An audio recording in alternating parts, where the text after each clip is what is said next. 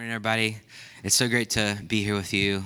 It's a real honor to just worship Jesus. I love just being with different families of God, right? We're brothers and sisters, and we come from a lot of different places, but Jesus is our King, and He's just good. So thanks for leading us in worship, guys, Alex and Crystal, and to all the setup crew, thanks. And I was going to get a cup of coffee, but I'd already had some.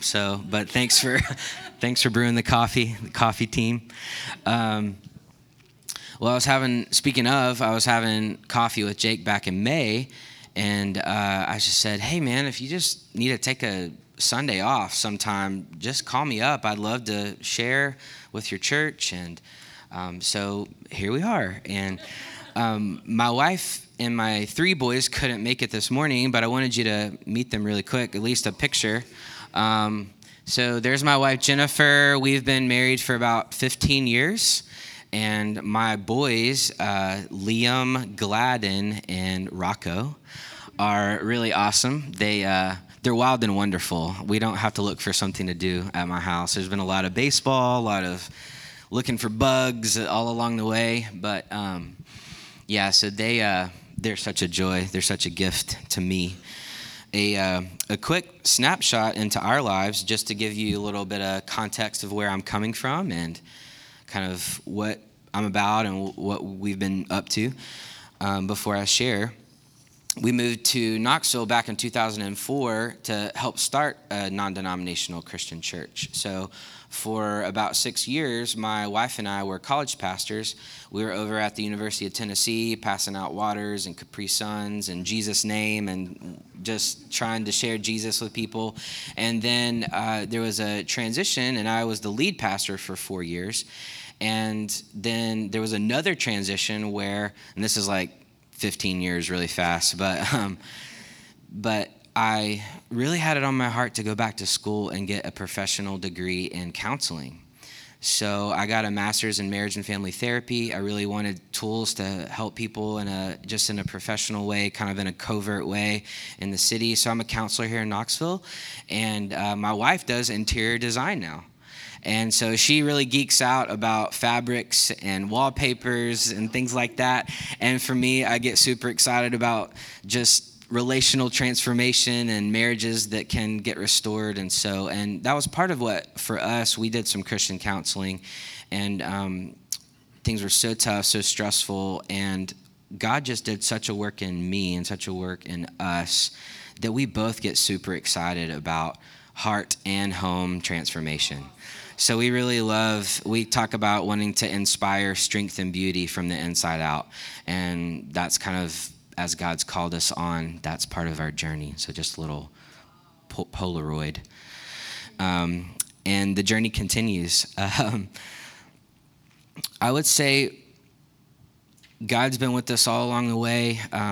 It's so tempting to try to do it on your own, but I'm so thankful that God is with us, right? And we're all on a journey, no matter where you're from or what's going on with you. I think we would all probably say we're doing the best we can. You know, we're just trying to wake up in the morning. Good coffee helps, right? And just trying to work hard and pay the bills and love our family well and love our friends well, and just try to follow Jesus and walk in His ways and instead of the world's ways, right? No one is perfect here. Not one. Yeah. And sometimes it's such a sigh just from deep within just to recognize that. No one's perfect. I'm not perfect. My wife's not perfect. My kids aren't perfect. My pastor's not perfect. Only Jesus is. And see, that's the good news, is we're all in need. And because of what Jesus did on the cross, He made a way for us to be reconciled back to God. And because of His blood, because of His life, His death, His resurrection, we can be alive in Him. And we can be restored and renewed, and we can have friendship with God. And I love that about who he is, that we're invited into friendship.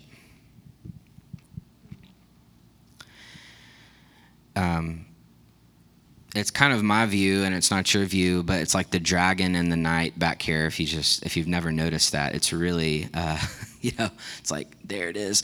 But but quite the example of, we have an enemy who wants to steal and to kill and destroy, and yet we have Jesus who wants to give us abundant life. Yes.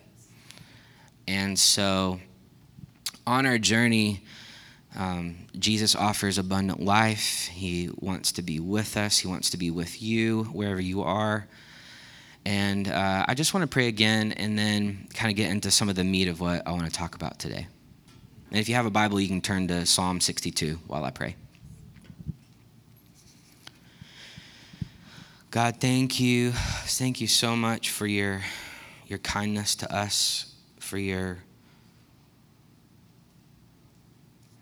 hand that leads us and guides us. And when we don't know what to do, when we don't know where to go, thank you that you're the wise one. So wise, so kind, so good.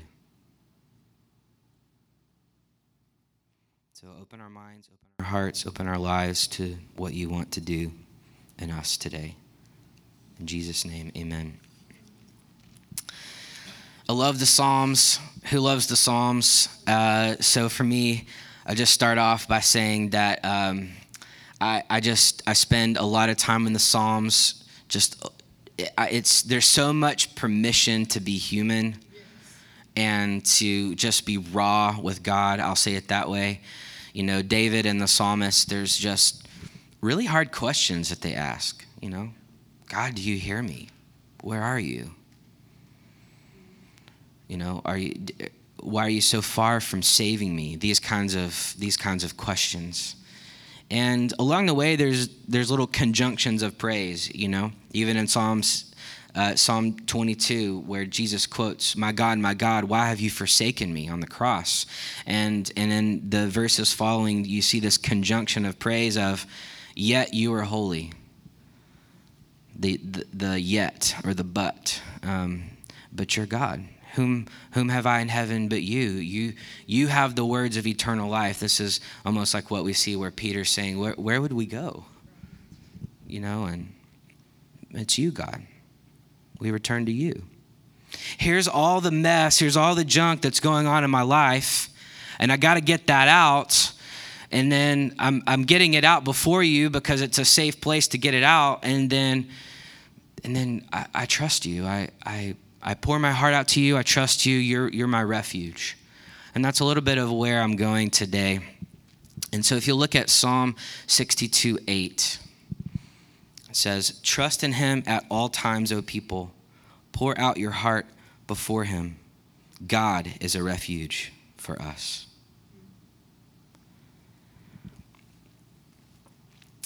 So if you've ever tried to do it on your own, you know that it can get pretty exhausting pretty fast, even if it's just a simple chore. I'll tell a story in a little bit where I tried to cut a tree down yesterday, and I tried to do it all by myself and with a handsaw, and I got a little help later, but I'll tell that in a second. But if you try to do it on your own, in your heart, in your life, you get pretty tired pretty fast, and you get wiped out, and you look up and you're wondering, man, would have been good if I'd had some help along the way. Why didn't I ask for help? And I think for me, I've noticed that there are two main places in my life where I try to do it on my own. I'll call them godless places. And the first, it might surprise you, but it's what I want to say is religiosity. Like the Pharisees. Pharisees knew all there was to know about the law, and yet it was godless. Would you agree? Yeah. So they did a whole lot of rule following and not a whole lot of Jesus following, right? And so for me and my self-righteousness, I build this tower and I look down on everybody else judging what they should be doing. And I realize that I'm putting burdens on myself that even I can't hold up, right? And when I get so tired by the rules and the law, I move from religiosity, which is godless, all the way over to rebellion, which is also godless. Because if I can't do this, then why try? And I'll just do whatever I want. So then in my selfishness, I do it without God. And I just, if it feels good, do it. It's all about feeling good. It's about me. The self-righteousness is about me, but also the selfish sin is about me. And without God, man, we're pretty empty on the inside, right? So there's got to be another way.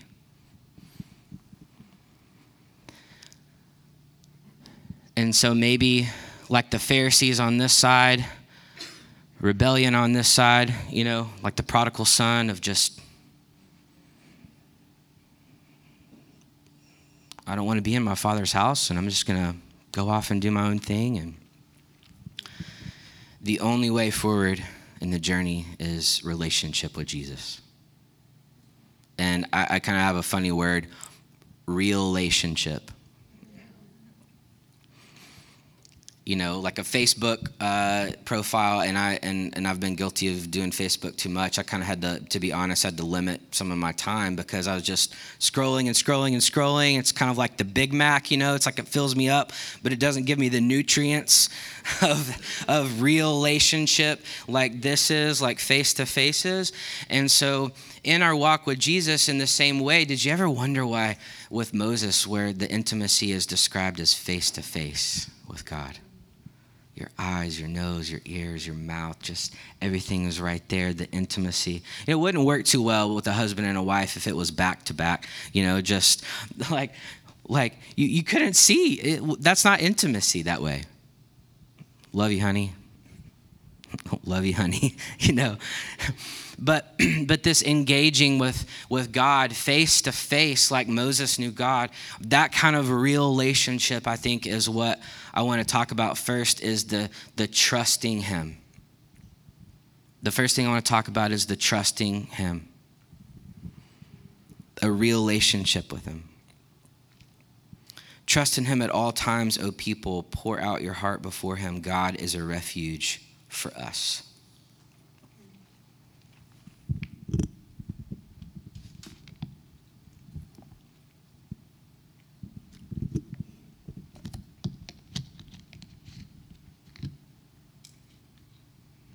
I think it's a risk to trust, right? There's that believing, there's that hoping and depending that he'll be there for us. I think in the English language we get pretty confused because we don't have a verb form of the word faith. So you don't say, I was faithing today, We say things like believing or trusting, but a real relationship with Jesus looks like faithing. If I can just make up a word, I'm depending on him. He's the wisest one. He's the safest one. Trust in him at all times. That I can't fall further than Jesus.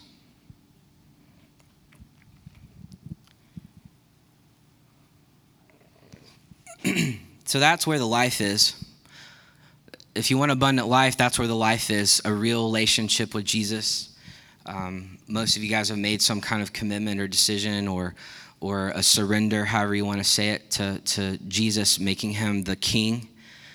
My 8-year-old just was baptized about a week or so ago, and just a sweet, sweet time where he's saying, I want Jesus to be the king of my life. But that's where the life is, because we're not just needing water and food and shelter. We are spiritual. And so our trusting in him, that is the heaven down, inside out life that we're wanting. Not religiosity, not rebellion. So back to the tree. So there were 4 trees in my yard that were planted by the city. We live kind of right on the Greenway, and I'd been looking at this dead tree since about February. So of the 4, the one on the end had died. We don't know exactly why, but I started to notice in February that there weren't any buds starting to kind of form, and I'm like, oh, bummer, and it was kind of like the runt of the litter. I think it didn't get enough light or anyway, but and I'm kind of like, maybe I'll cut it down later. It's not a big deal. But yesterday I'm like, finally, I'm gonna cut it down. And I got my, and I'm like, I got the handsaw. I'm gonna do this thing. And I was kind of, I just needed to get some stress out. Do you know what I'm talking about, men? You just got to go out and do some yard work sometimes. And it was just one of those moments. And so I went out with my handsaw. I'm actually super sore today, but there are kind of 4 main limbs at the top, and I'm getting through it. My kids are coming out there. They do about 2, like lumberjacks. It's the real deal. But my kids do a few saws. I don't know what you say, and they're like, okay, I'm good, and they like go back inside, and so there I am by myself, and my neighbor runs by. He runs a lot on the Greenway, and I wave. I'm like sweating. I'm like drenched in sweat. And he runs by and then turns around after about 15 steps, and he's like, I have an electric chainsaw. If you want to borrow it, will you be here for about an hour? I'm like, yes, thank you so much.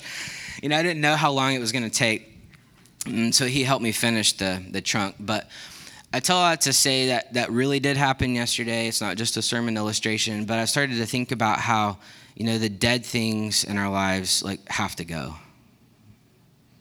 Like the places where it's been godless, so with the religiosity and the rebellion, the places where there's no life spiritually, those things have to go. And then we reconnect with the source of real life, Jesus, a friendship with him, a hand-in-hand, moment-by-moment, face-to-face relationship with Jesus, trusting him at all times. Jesus said in John 15:5, I'm the vine, you are the branches. Whoever abides in me and I in him, or some translations will say remain in me and I in him, he it is that bears much fruit.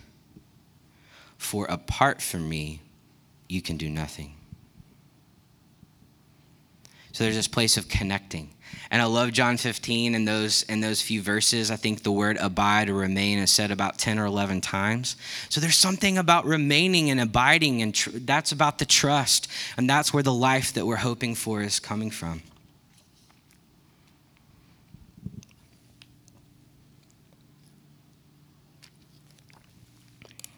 So God knows all of us. He knows hairs or the gray hairs or the no hairs or the parts of our hearts even, right? He knows every part of you.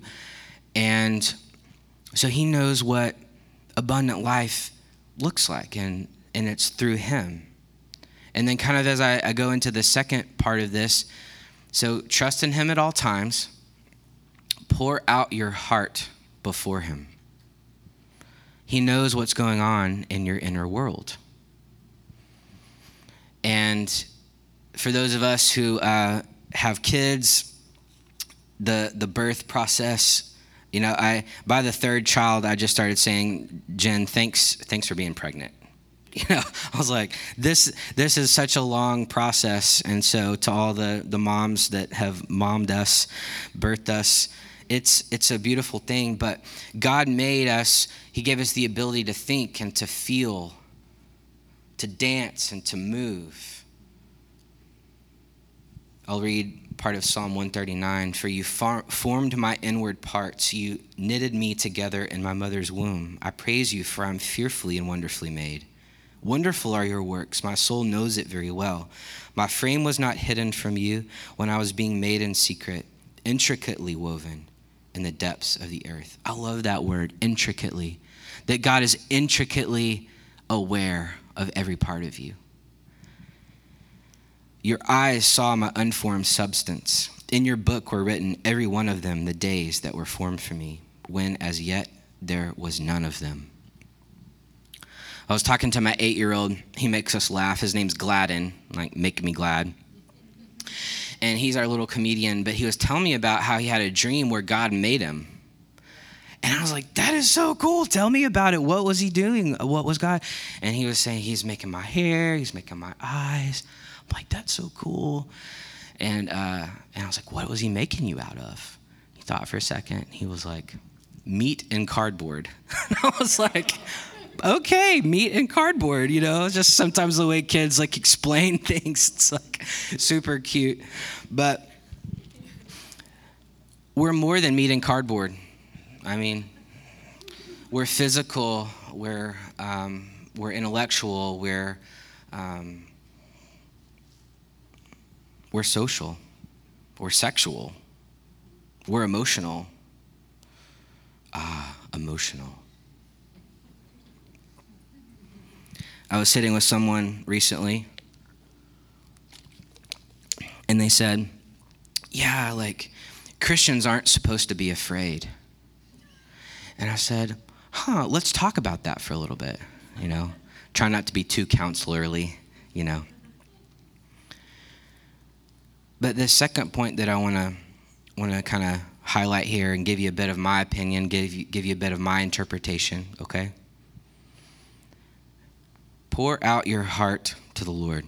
So there's this place of sharing honestly with him, sharing authentically with him, being genuine in what's actually happening in your inner world. We see the characters in Scripture constantly doing it. Even Jesus. He was in his humanness. Okay, so he was 100% God and he was 100% man. Do you agree? So in his humanness, it talks about, and I just read this in Luke, but that where he would often retreat to desolate places to pray. So in my opinion, that is communicating a bit of not only his connection to the Father, but his limitations, where he had been around crowds all day long. I mean, I can just go to the grocery store and it's like I'm done, It's like I'm an old extrovert, more introvert now, but the point is that we have limits, and there are parts of the inside of us that we need to be raw and honest with God. And I think that in this psalm, this is part of what the invitation is, for us to pour out our heart to him. God's life is messy. Wouldn't it be great if we were just like the perfect pie chart, and we had like this is just 25% of me, athletic. This is, I just want 10% of the emotional. Just keep everything kind of in the right little pie chart, it wouldn't be so messy. But guys, there's sin, there's pain, there's suffering, there's betrayal, there's car wrecks, there's cancer, there's just junk that hurts in this life, because this isn't the way it should be, right?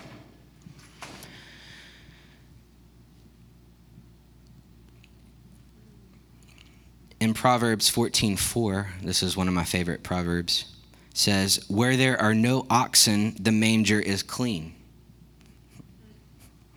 but abundant crops come by the strength of the ox. So we have, I talk about my kids a lot, but if you're parents, you understand. It constantly just, you're having to navigate things. And we have this mud room, and it would be like, the mud room would be clean if it weren't for my children. Now, I would probably bring mud in and that kind of stuff too, but I'm like, we just swept in here. There's like grass and everything. And so in this life, wouldn't it be clean if it weren't for the sin? Wouldn't it be clean if it weren't for the betrayals and the diseases and the hurricanes? It's a fallen world. And when life doesn't play fair, what do? We pour out our heart to the Lord. Y'all with me so far? So I'm kind of talking about our emotional realm a little bit, about what it looks like to be raw and honest and to get it out.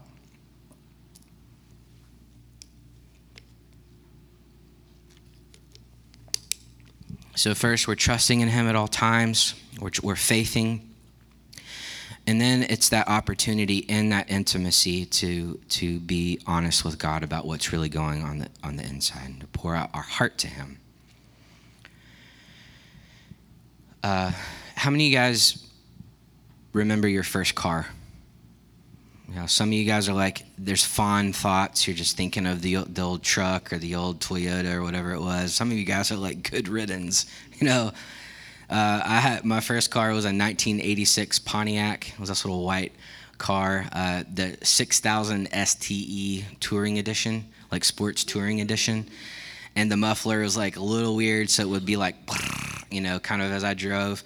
And it was a dumb teenager mistake. But on my dashboard, when I would mash on my brakes, the brake light on the, like, something's wrong with your brakes light was coming on when I would push on my brakes. And as a 16-year-old, you know, I'm just driving. I'm like, that's weird. Every time I do this light comes on.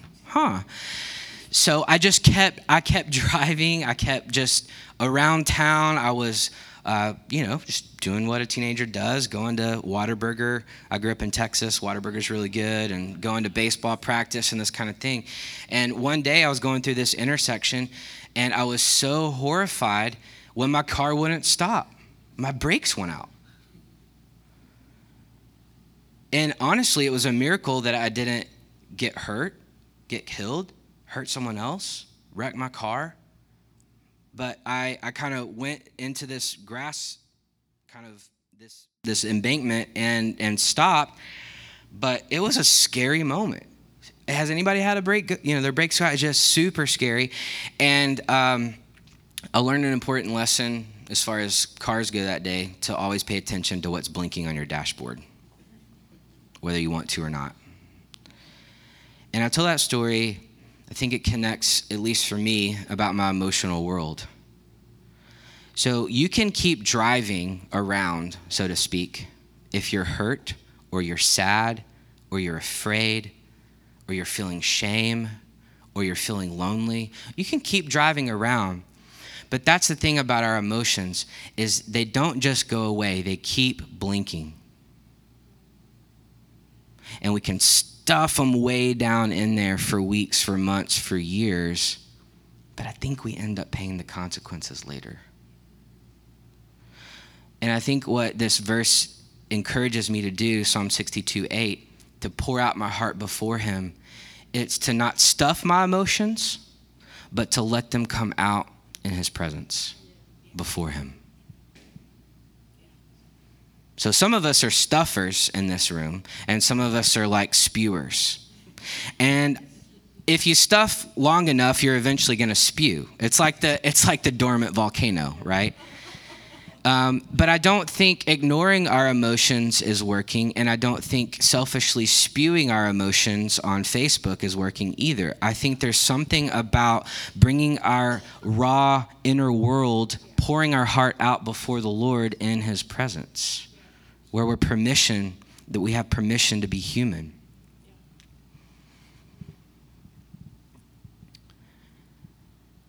This is a hard one for me.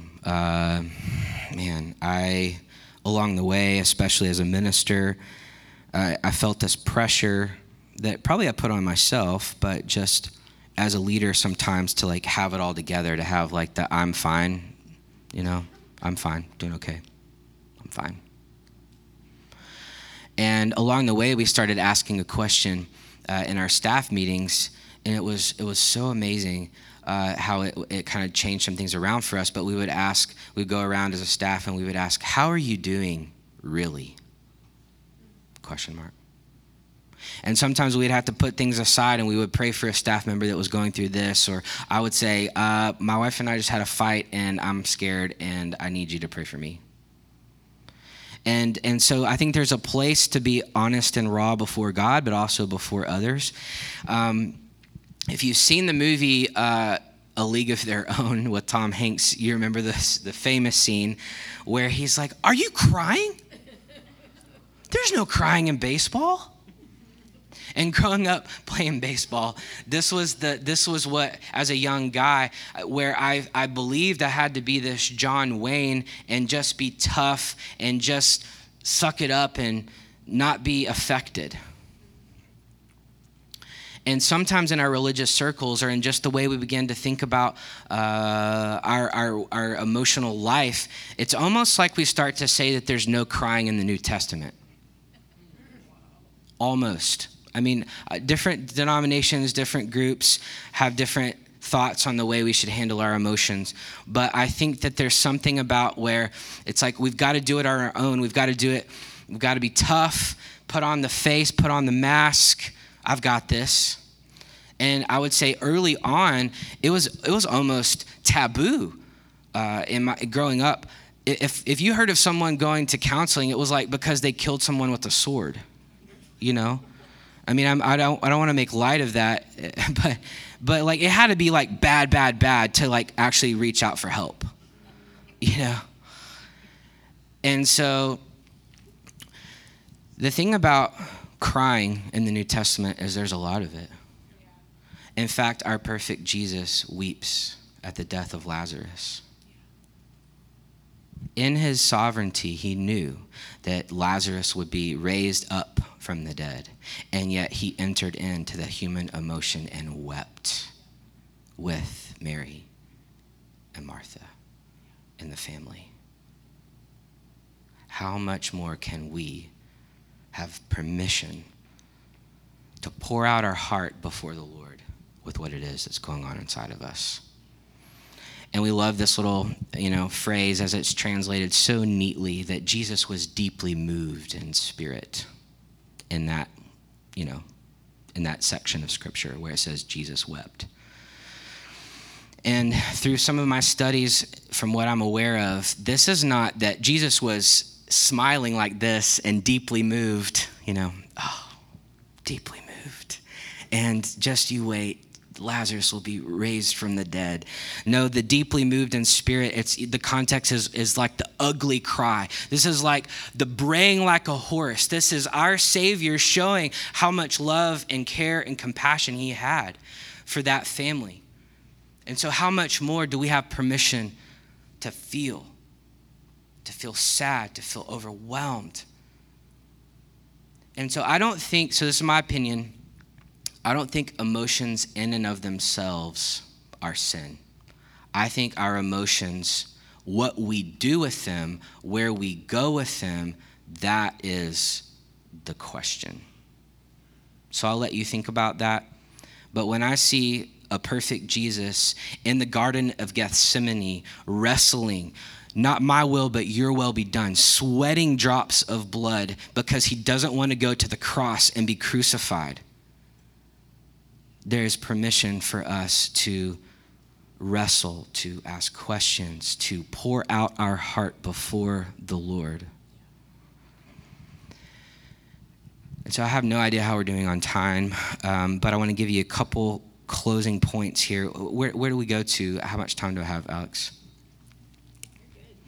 Like 15 minutes left? Okay. Y'all hang with me for like 10 minutes and then we'll do like a response at the end? Okay. Not that you have a choice, but if you need to leave, you can. So for me, when I think about what do I do, how do I pour out my heart to the Lord, here's a few thoughts. With the fall coming up, there may be some things where we just need to slow down. It's kind of like my first thought is we can't really pour out our heart when we don't slow down enough to know what even is happening inside. And I think some of us can use, I can use work to numb what's happening in my life. It's like, I don't want to feel sad. No one wants to feel sad, so let's just watch Netflix all weekend. There might be a time for that, but if it's a good show, right? But if we don't slow down, and it may just be something like scheduling, where we need to recognize we need some space, we need some Sabbath. It's a rat race just to get to the next thing, and we don't. And so for me with grad school, I commuted down to Chattanooga. I went to Richmond Graduate University. And so every week I had 4 hours in the car by myself, and I didn't know how much I needed it. I called it windshield time. And towards the end of those 3 years of commuting for 3 years, I think my sweet little Pathfinder that I have now has like 50 more thousand miles on it than before. But my heart feels way more rested, and I feel way more in tune to my soul. I would turn the radio off and I'd be like, I don't even know what I'm feeling, God. Just be honest, this would be my windshield time, And I would almost sometimes feel, I don't care if this is inappropriate, but I would just say, I just feel emotionally constipated, God. I have no idea. What is happening in me? And I would need to name the things that I was feeling. So for me, slowing down, disconnecting from kind of some social media stuff to connect with my heart, journaling. I don't know how many of you guys are journalers. This is a journal that I've been using over the last year, and sometimes it's just tears and snot and spilled coffee, and it's like, God, just here's Jared, and I don't know what I'm feeling, and I'll just write down some of the core emotions, and I'm like, yeah.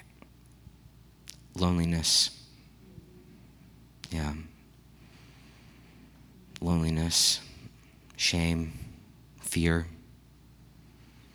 And I'll try to kind of hone into what's happening on the inside, pour out my heart to the Lord. There's more I could say about pouring your heart out to the Lord, but however you do it, I encourage you to do it.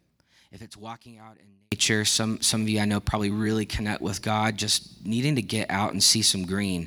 Or, when October comes, I call it Rocktober because of the leaves and everything.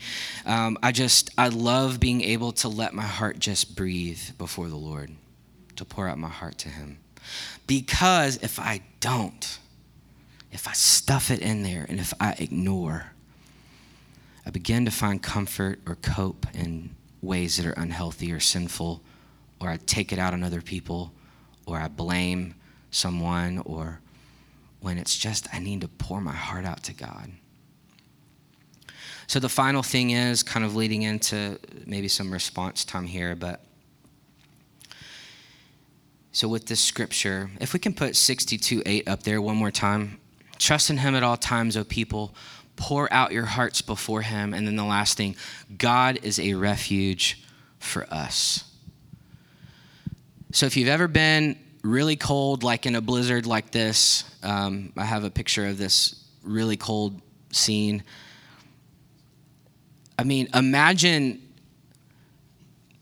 going into that shelter and feeling warm after being outside. I mean, if you've been snow skiing, and you get a little bit of snow like in your glove, and you're like, I thought I put it on right.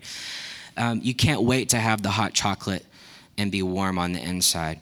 And so sometimes in life, when it's the storm and we've been out there and we're tired, we're cold, or like thinking of God as a lighthouse, like the waves have been crashing around. We can show that picture too, Jacob. But that God is a refuge for us. He's our anchor. He's our shelter. He's the center. He's the grounding point. When ships don't know, when they're being blown around by the wind and by the storms, that Jesus is our lighthouse. He is our firm foundation. He is our rock, our strong tower. And so we have that reference point again, and we come to him. We pour out our heart to him. And then the question is then, who is God for you in the midst of your fear, in the midst of your sadness, in the midst of your hurt, in the midst of your loneliness, in the midst of your shame, in the midst of your guilt, in the midst of the great pain that you've been carrying around for years and years and years and years? Who is God for you? Because he's a refuge. So in our hurt, he's the comforter. He's the healer. In our fear, he's our protector, our provider, our sustainer. In our shame, we come and we receive humility and our help in time of need, like it says in Hebrews 4, where we can boldly approach the throne of grace. We've sinned, we've messed up, we've done something in secret. We've got to come, we feel shameful about it. But then in humility, we recognize he can sympathize with us in our weaknesses, and we find help and washing and restoration in our time of need. God is a refuge for us in our loneliness. He's Emmanuel. He's Emmanuel, God with us. And so what I'd love for us to do right now, Alex and Crystal are going to just play over us and play a song. And I want to put these emotions on the board here. And there's a lot of different kind of offshoots of this. And life is so much more than happy or unhappy. You know, we would like for it to be that simple. But there's so many nuances to the way we're feeling on the inside. And sometimes it helps to just name it so that we know who God is for us in the midst of that. And so if you need to come and kneel, or if you want to sit where you are, close your eyes. Maybe it's just a place of taking inventory. Okay, self, what am I feeling? God, what am I feeling? I need to pour that out to you today. Who are you for me? And so we'll just end with our eyes focused up on Jesus, our refuge. And so in the midst of the storm, you know, he's our lighthouse. He's our refuge. Thank you, God.